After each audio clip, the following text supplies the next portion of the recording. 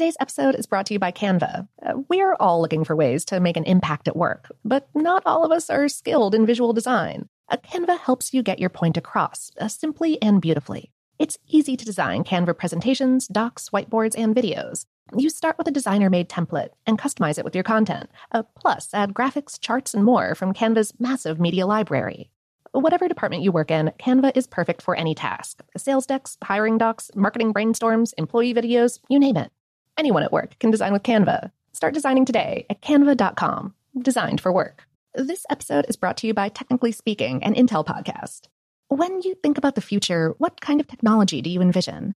Whatever the future holds, artificial intelligence will undoubtedly be at the heart of it all. Join Graham Class as he hosts Season 2 of Technically Speaking, an Intel podcast, and hears from the minds transforming healthcare, retail, entertainment, personal computing, and more with the help of AI. Tune in every other Tuesday and explore the latest technology that's changing our world today and creating a more accessible tomorrow. Listen to Technically Speaking, an Intel podcast on the iHeartRadio app, Apple Podcasts, or wherever you get your podcasts. The Kakadu plum is an Australian native superfood containing 100 times more vitamin C than oranges. So why have you never heard of it? PR. No one's drinking a Kakadu smoothie? I'm JB Smoove, and that was a full episode of my new podcast, Straightforward, inspired by guaranteed straightforward pricing from AT&T Fiber. Get what you want without the complicated. AT&T Fiber, live like a gigillionaire. Available wherever you get your podcasts. Limited availability in select areas. Visit AT&T.com/hypergig for details. From BBC Radio 4, Britain's biggest paranormal podcast is going on a road trip. I thought in that moment, oh my God, we've summoned something from this board. This is Uncanny USA. He says, somebody's in the house, and I screamed. Listen to Uncanny USA wherever you get your BBC podcasts, if you dare.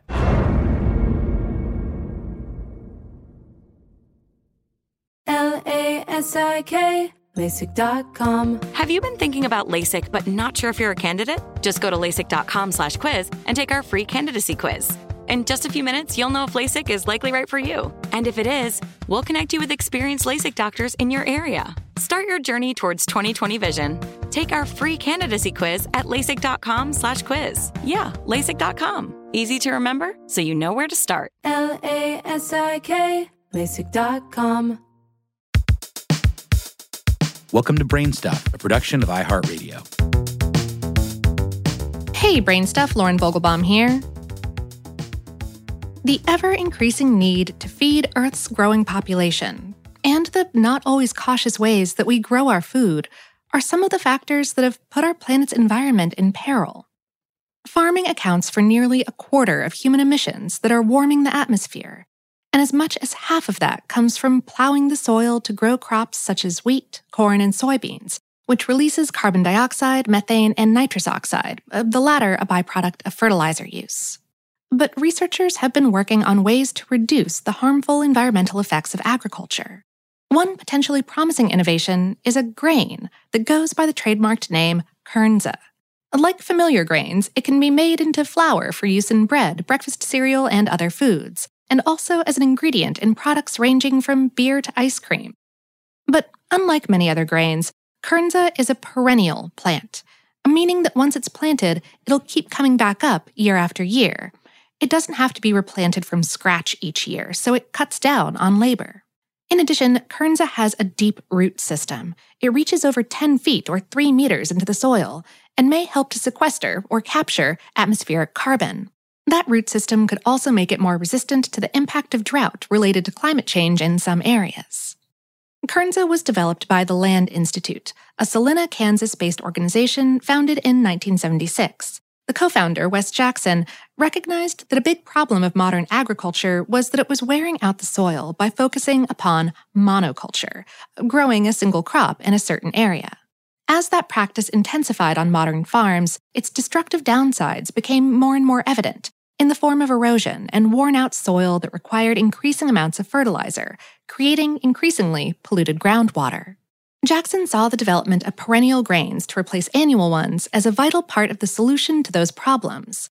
The Land Institute's website explains, Given that grains make up over 70% of our global caloric consumption and over 70% of our global croplands, transitioning from an extractive annual model to a perennial model is the best chance we have to create a truly regenerative food future. But developing new food crops is a difficult and time-intensive challenge. Back in 1983, scientists at the Rodale Institute, another research organization, identified a plant called intermediate wheatgrass, a species related to wheat, as a promising candidate that might be developed into a perennial grain. They worked with researchers from the United States Department of Agriculture to breed the plant and improve its fertility and seed size. In 2003, the Land Institute began working with intermediate wheatgrass as well. After years of breeding the plant, they developed Kernza, the registered trade name for their variety. In some ways, the process of developing a new crop hasn't changed much since prehistoric times. Basically, it involves breeding generation after generation of a plant, taking the best from each new batch and breeding them together, in an effort to promote whatever desirable characteristics you're seeking. However, plant breeders these days have some tools that the ancients lacked.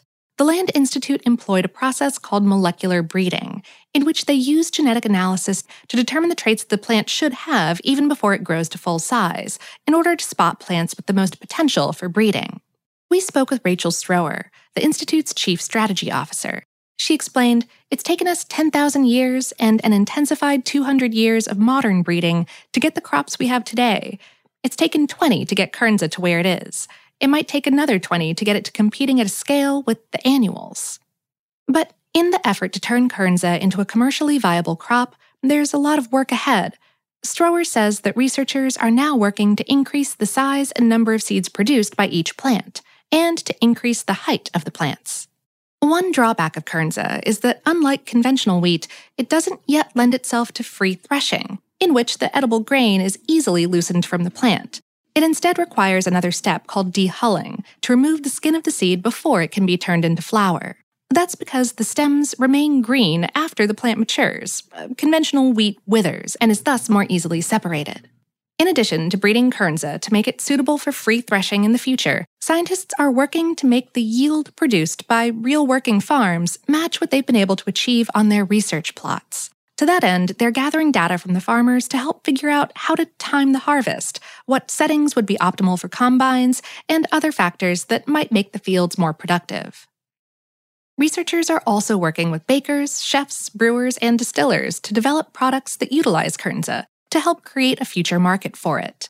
One product already on the market is Long Root Pale Ale, whose maker, Patagonia Provisions, cites Kernza's environmental positives in its marketing. And last year, General Mills' Cascadian Farms brand produced a limited edition honey-toasted Kernza cereal, which it sold to raise funds for the researchers. We also spoke via email with Steve Coleman, an assistant professor in the School of Environment and Natural Resources at Ohio State University, and the co-author of a 2018 Bioscience article on Kernza cultivation methods. He said, "I've been working with Kernza for 10 years, and it's been a fun adventure. I think one of the things that I've really come to appreciate is that successfully domesticating and developing a new crop requires more work than anyone can really appreciate. It's a major collaborative effort that really does require many people working together. Scientists of many disciplines, food chain actors, and a consumer market that's ready for and wants it. It's a pretty daunting task, but also what makes it so much fun to be a part of it." The Land Institute's Kernza program is just one part of a larger effort to develop perennial crops that could someday replace annual ones. Also in the works are perennial wheat, sorghum, legumes, and oilseed. And the Institute has helped launch and fund a program in China to develop a perennial version of rice.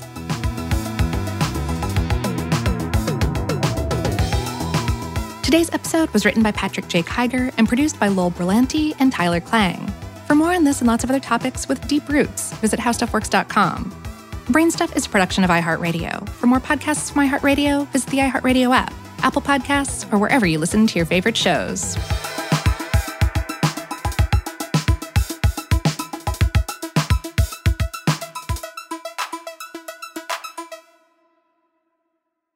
Today's episode is brought to you by Canva.